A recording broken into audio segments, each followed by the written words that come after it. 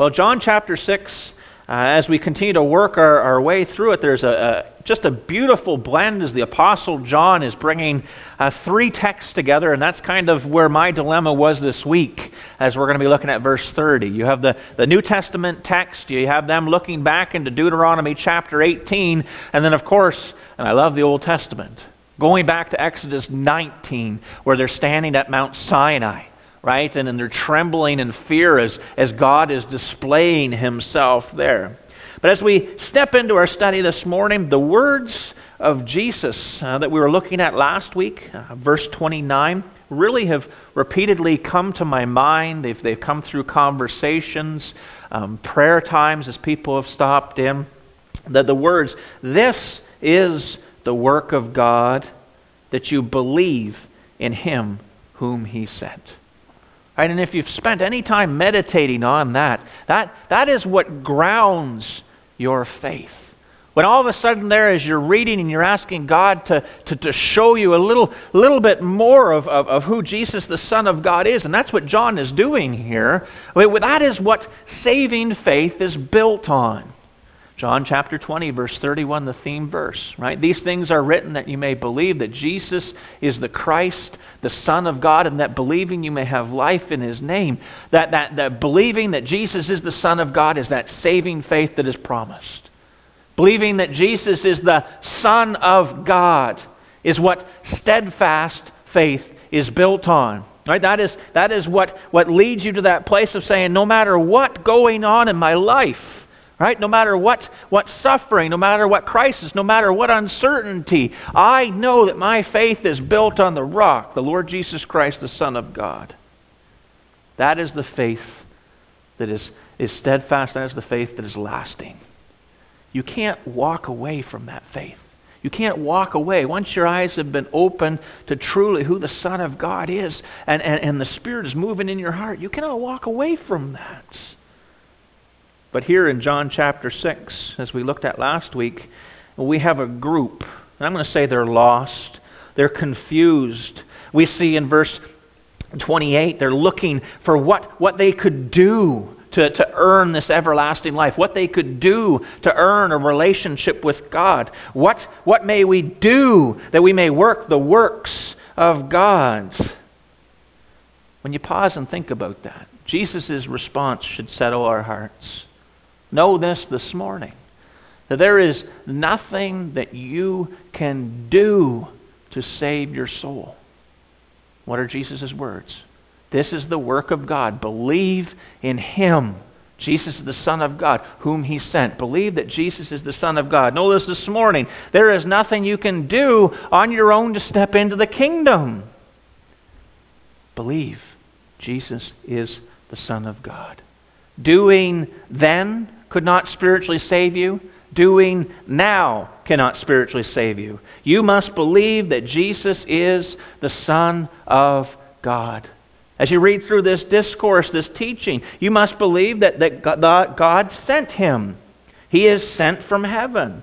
He has come with God's message. Repent, the kingdom of heaven is at hand. Right? John chapter 3, do not marvel at this. That which is flesh, that which is spirit. You must be born again. Acts chapter 16, verse 31 is another verse that comes. Believe on the Lord Jesus Christ, and you shall be saved. There's no doing, right? And when we understand that should settle our faith. This morning, as we look at verses 30 and 31, this is the people's response to Jesus' command, believe. Verse 30 says, "Therefore they said to him, 'What sign will you perform then, that we may see it and believe you? What work will you do?'" After Jesus clearly laying out what it is that God is requiring of them, they respond with two questions and a suggestion. I thought to myself this week, why? Right? And Jeremy, I'm always writing questions down and trying to answer it. It's part of how God's made me, and it leads me to, I think, a little bit deeper looking for answers. But why? Why would this group after a year and a half, because we're about halfway through Jesus' 3.5 years of earthly ministry, right? Why after a year and a half of watching Jesus do good things, watching Jesus do miracles, watching Jesus heal their own sick, their own sons and daughters. The Bible says that the multitudes brought the sick and diseased before Jesus. Why, after seeing all the demons being cast out and the signs and wonders, why after all this did they need more proof? And the answer is very simple. As they're asking for a sign for him to perform, the answer is simple. These people were looking for earthly things. They were looking for earthly things that perish, missing their spiritual need. Satan had them in worldly bondage. Satan had them in worldly bondage. And this really is the story as we look around. There's lots of need, there's lots of disease, there's lots of sickness. But people are looking for earthly, fleshly things. Here before them, God, through his Son, the Lord Jesus Christ, was working in the most obvious, the most blatant, the most evident ways, calling out to these needy souls, these needed souls that needed to repent, to come to himself. But they could not see their need for spiritual deliverance. What was it going to take? What was it going to take as you see them? Hey, what may we do? And Jesus is like, no, believe. Well, what sign will you perform? What would it take? What is it going to take before their eyes would be open to them seeing their need for Jesus standing in front of them? Tribulation? That's a hard thing. Right? What was it going to take for them to open their eyes to see their need for Jesus? A tribulation? Find themselves face to face with something that they have no control over? Would they turn to Jesus then? Would they stop asking for what sign will you perform that we may see and believe it? Would they believe then? Tribulation? What about fear? Right? Would they have to come to that place where they're trembling with nothing left? And we'll look at this just briefly in our study there of the people of Israel coming before Mount Sinai and God displaying himself saying there, I am God. Would they turn then? I think of John chapter 6. God is showing them the easy way to have a relationship with him. The easy way. What would it take? And we know Israel's history, and they chose the hard way. They chose the hard road. So let's just pay attention to a little bit of a context as we look at verses 30 and 31 this morning. Therefore they said to him, what sign will you perform then that we may see it and believe you? What work shall ye do? What was this group asking? What were they asking Jesus to prove? What were they asking him to show them so that they would believe? Well, there was three things. Three things that Jesus says in verse 27. Follow with me. Jesus says, do not labor for the food which perishes, but for the food which endures to everlasting life, which the Son of Man will give you, because God the Father has set his seal on him. There's three things that Jesus is explaining, teaching, showing these men that are standing in the synagogue. Number one, he's showing them that he has come with God's promise. Right? Where it says there, but for the food which endures to everlasting life, which the Son of Man will give you. Jesus is explaining to them that he has brought God's promise of everlasting life. And this group is saying, okay, well, prove it. The second thing that they're asking him to prove is that he was sent by God. And we remember from our study last week that title, Son of Man, is a very important title. It takes us back to Daniel chapter 7, verse 13. Right? Prove it. Prove that God has sent you. And the third thing they're asking for proof is that God has set his seal on him. And that seal in the Greek just means a stamp. God has authenticated him. Not all this group there would have been at the baptism where God says, and the voice from heaven said, "This is my Son in whom I'm well pleased." But we know John chapter 5 verse 26 says, "These very works that I do bear witness of me, that the Father has sent me." So they're asking for proof. When you look at those 3 points, and I trust that you can see them, that he had come with God's promise, that he was sent from God, that God has set his seal on him, those are the foundations that our salvation is built on. Right? That God had sent him. For God so loved the world that he gave his only begotten Son, that whoever believes in him should not perish but have everlasting life. God sent him. Right? He came with the promise. God had set his seal on. These are our foundations. But here, this group wants proof. This group wants proof. And really, when you pause and reflect on that, it's not that strange. Right? It's not that strange when we consider how many people in our own lives, our families, our communities, ask these same questions about our faith. Right? What sign will you perform that we may see it and believe you? What work will you do? How are you going to prove or authenticate what you're saying to us? There are people in our lives, people in our families, people in our communities asking the same questions of us. And if they're not asking, they're watching. They're watching you. Prove this. They're watching. How do you know Jesus came with God's promise? How do you know that Jesus Christ is the only way to heaven? How do you know he was sent from God? How do you know God authenticated him? My friend, I ask you a very serious question this morning. How do you answer those questions?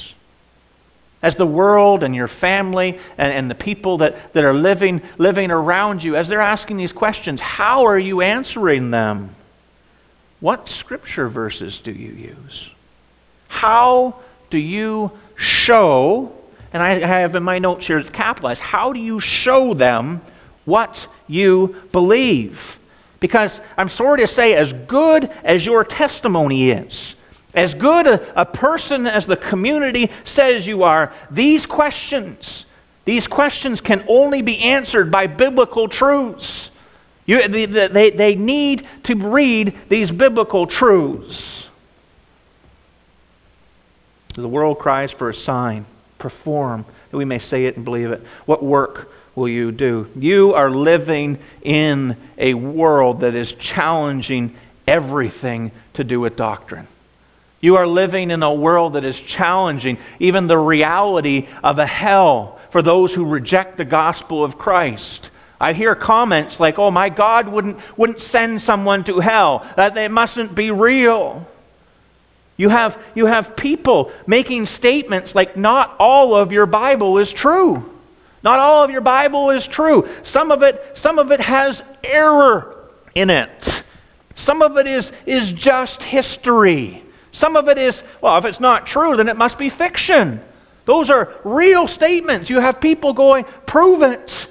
What sign will you perform so that we may see it and believe you? What work will you do?"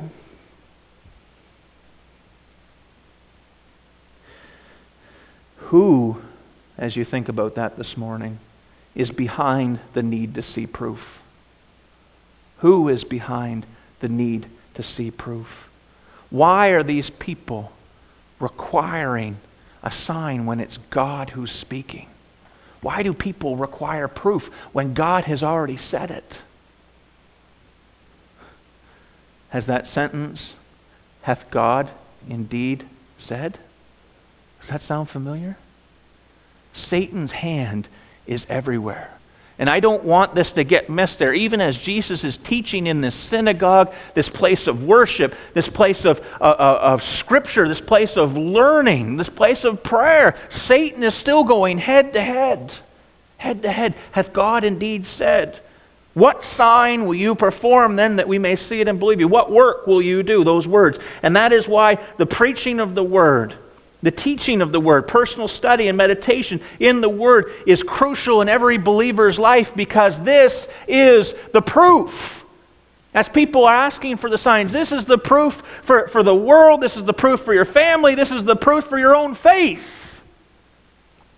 We hold it in our hands. In John chapter 6, Jesus is standing in the synagogue telling them who He is.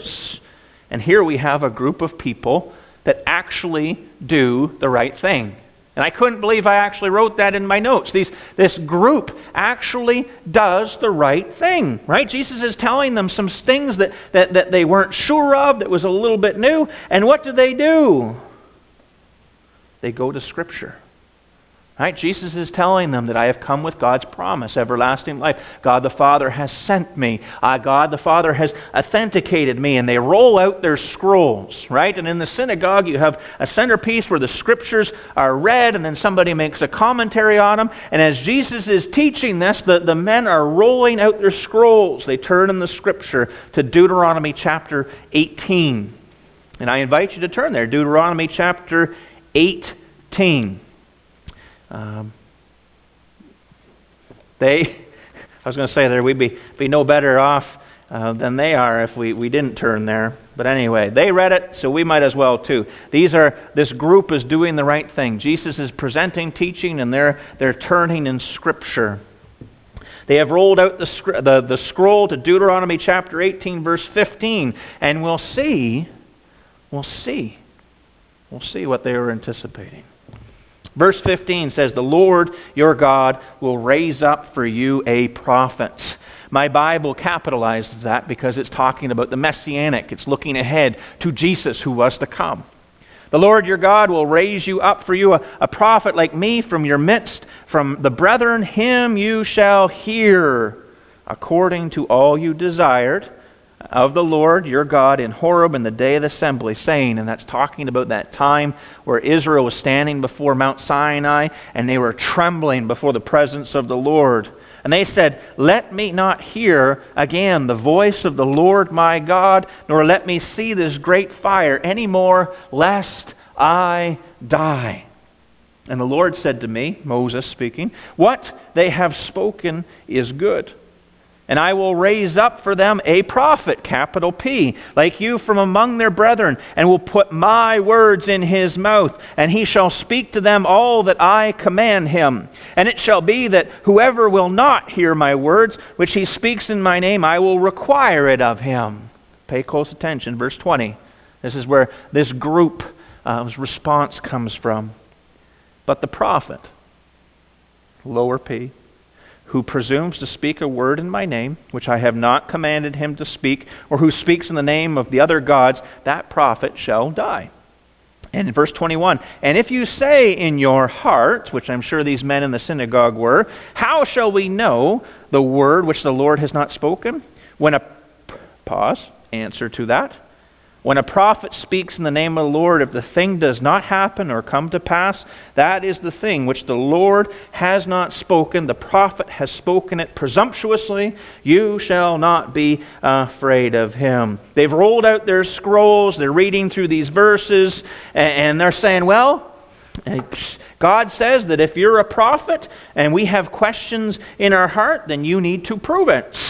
So say or do something, and we'll see if it happens. Kind of a funny picture there, but I mean, they're doing what they're supposed to.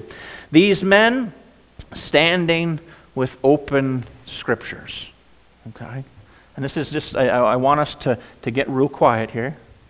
These men have rolled out their scrolls.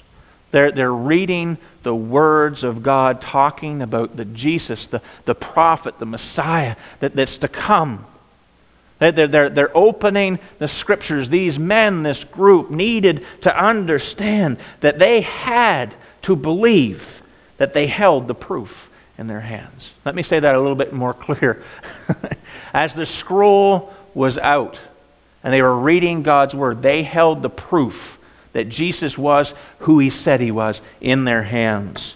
Even as they were facing Jesus, the Son of God, they still held the greatest proof in their hand, God's words. They held the Word of God. The entire Scriptures, the 39 books of the Old Testament, all pointed to the Lord Jesus Christ, their Messiah, King.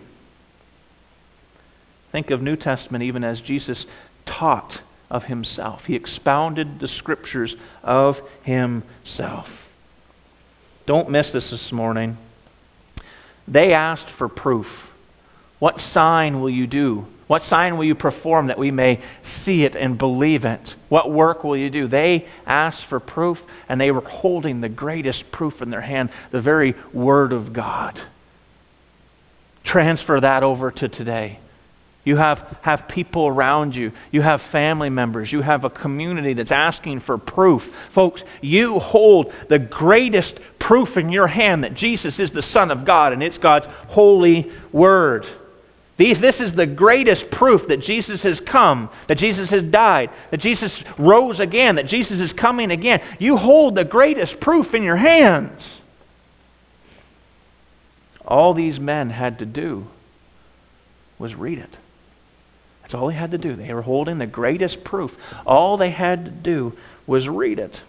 So let's just look Deuteronomy 18 verse 15 very quickly. The Lord your God will raise up for you a prophet, capital P, like me from your midst, from the brethren, him you shall hear. I mean, this group from John chapter 6 had already made the connection as Jesus is speaking and they're seeing him do works. John chapter 6 verse 14 says, surely this is the prophet who has come into the world. Right? That's John 6:14, after the feeding of the 5,000. They recognized hearing Jesus speak, and they recognized the Scriptures. They had made that connection. Though these were real people. And I think we could all admit that we can hear God say a lot of things, but that doesn't mean we're listening. That doesn't mean we're listening. These men had made that connection. Jesus was speaking and Scripture. The second thing that this group in John chapter 6 had to realize, and we find this in verse 16, they had to realize that they were separated from God. Right? Because the words of Jesus don't mean anything to all of a sudden we discover that we are not in a right relationship with God. These men needed to realize that they were separated, and they needed a go-between. They needed someone to go between God the Father and themselves. In verse 16 it says, him you shall hear according to all you desired of the Lord your God in Horeb in the day of assembly, saying. The people of Mount Sinai were afraid to go before God. We'll see this in a second. Right? But they desired someone to go between them and God. Let me not hear again the voice of the Lord my God, nor let me see the great fire any more, lest I die. Israel desired a go-between. We better go back to Exodus chapter 20. I invite you to turn there. Exodus chapter 20. And as much, and this again was part of my battle, as much as I wanted to read through Exodus 19 and see the promise and see God's terms and see the people's empty answer of all that the Lord has spoken we will do, we don't have time. But we see the thunderings and lightnings, God showing them, bringing them to godly fear. And it's in Exodus chapter 20, verse 18 that I want to draw our attention. Israel desired a go-between.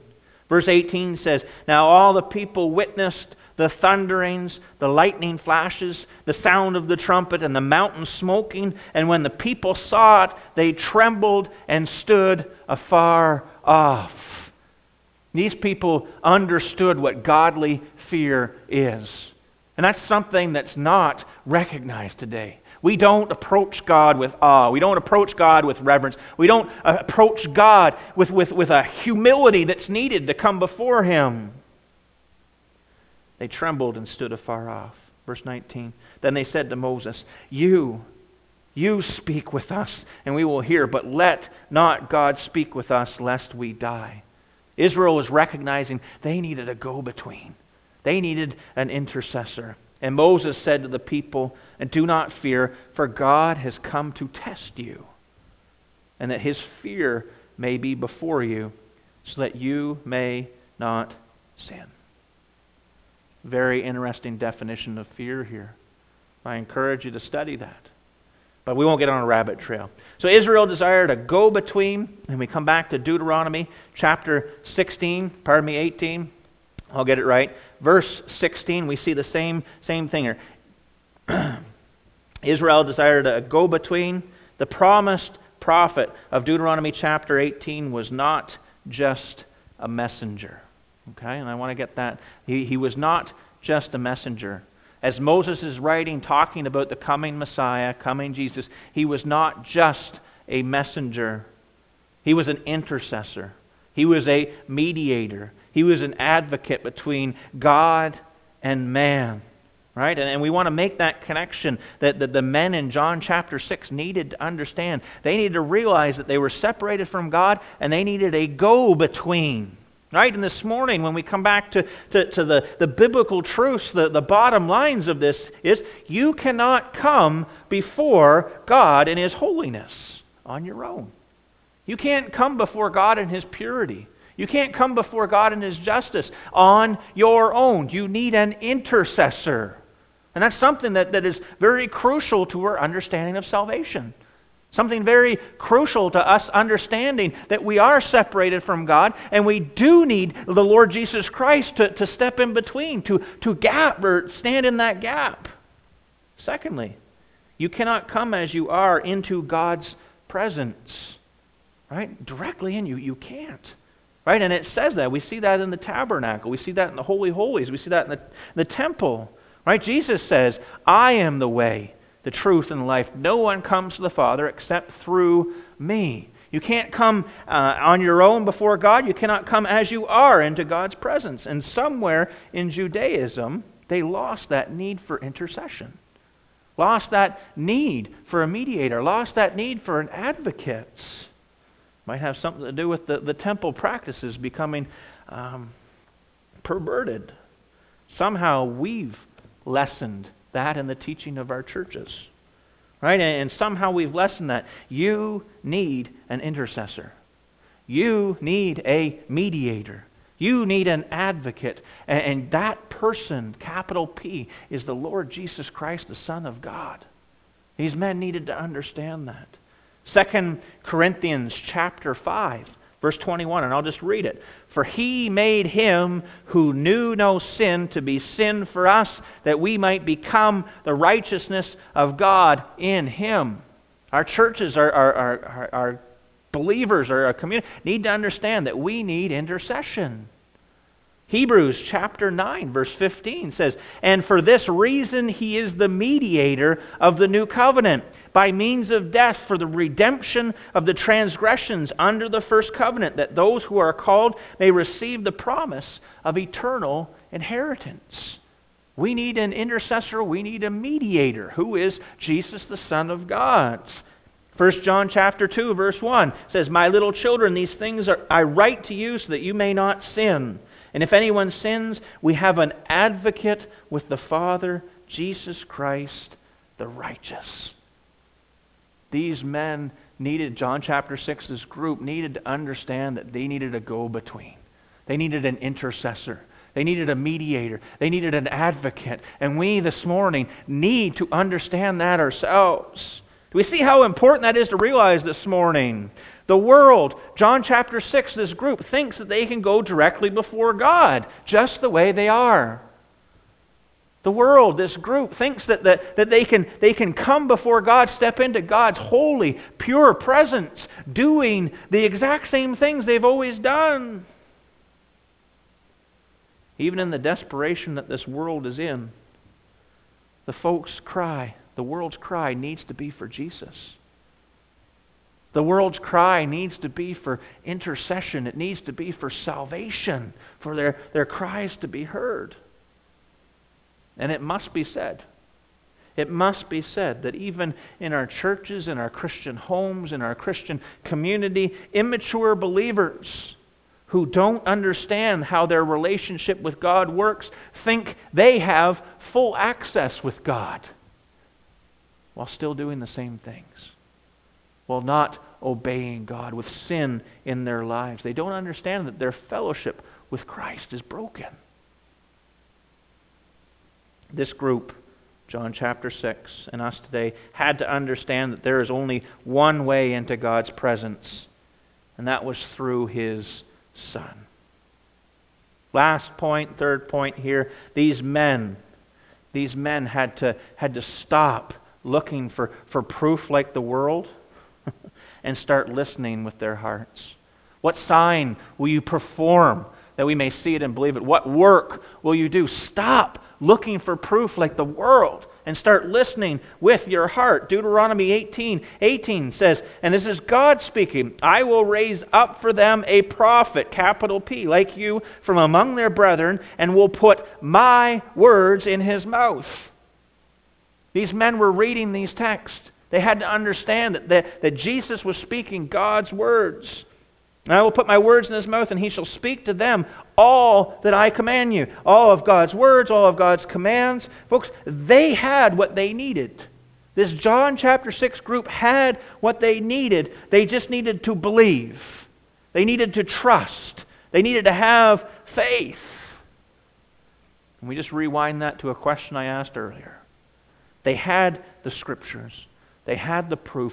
What was it going to take for them to see their need for Jesus? What was it going to take? Was it going to take tribulation? Something to devastate their lives to the point where all of a sudden they see that God the Father is there and I'm standing at the base of this mountain and I need a go-between? Was it going to take fear? Right? Godly fear, bringing something going on in their life, that bringing them that place of trembling and standing afar off before all of a sudden they see there, Jesus Christ died for me. He is my intercessor. He is my mediator. He is my advocate. I need Jesus. Would they leave it till they had no other options left? As they asked those two questions in John chapter 6, what sign will you perform that we may see it and believe it? What work will you do? They were asking Jesus to prove that he had come with God's promise, everlasting life, foundation of our faith. They were asking him to prove that God the Father had sent him, Son of Man. They were asking Jesus to prove that God had set his seal, stamped, authenticated him. They were looking for Jesus to prove what the Word of God already had. They were looking for Jesus to prove what the Word of God already had. All these men had to do was read it. All they had to do was read it. Quick challenge as we close. As the world around you is or will be looking for proof, right? Proof of your faith, right? And if they aren't already asking you of where your hope comes from, asking you what it is that leads you through this time, they will be, right? As the world around you is or will be looking for you to prove your faith, prove Jesus is the Son of God, prove that you truly believe in what this church stands on. Our faith in the Lord Jesus Christ, that He came and died on the cross, that He was buried, that He rose again, that when we ask for forgiveness and we confess Him as Lord and Master of our life and we place our faith in Him, we have a relationship. They're going to ask you to prove that you truly believe. What are they really asking for? They're asking to see if you know what this truly says. Because you hold the proof in your hands. Dear Heavenly Father, Lord, I just think of these moments that we've had, Lord, and we've covered a lot of different texts, Lord, going back to even the beginning of you calling a nation back to yourself, Lord. And the first things that you did was give them your word, Lord, and it was to guide them. The first thing you did was test them, to put your fear before them so that they would not sin, Lord, and we thank you for that. But Lord, I think of what's going on in our lives. Lord, I think of the John chapter 6 crowd, Lord, and they had what they needed. They had the proof. All they had to do was read it. And I think of all the unrest and uncertainty and the fears that are going on, and just even the blessings that go with us about us having more time with family, or sitting around the table more, Lord, going and spending more time outside together. Lord, I pray that you would guide our conversations around your truth. I pray that you would challenge us as believers not just to give opinion to responses or nice ideas or inspirational thoughts, that we would take people to Scripture. We would show them that you have given us what we need for our faith. Lord, I pray that when people ask for signs, Lord, so that we could see it and believe it, when they look for us to do a work to prove our Christian faith, Lord, I pray that we point them to your word and we use it. And I pray that if we're not equipped in that, I pray that we would ask for help. Lord, there's lots of resources. Lord, I pray that you would just use us in a powerful way, and we do thank you so much for your hand over all of this. We pray that your Spirit would just move in our midst. And I pray these things in your precious name. Amen.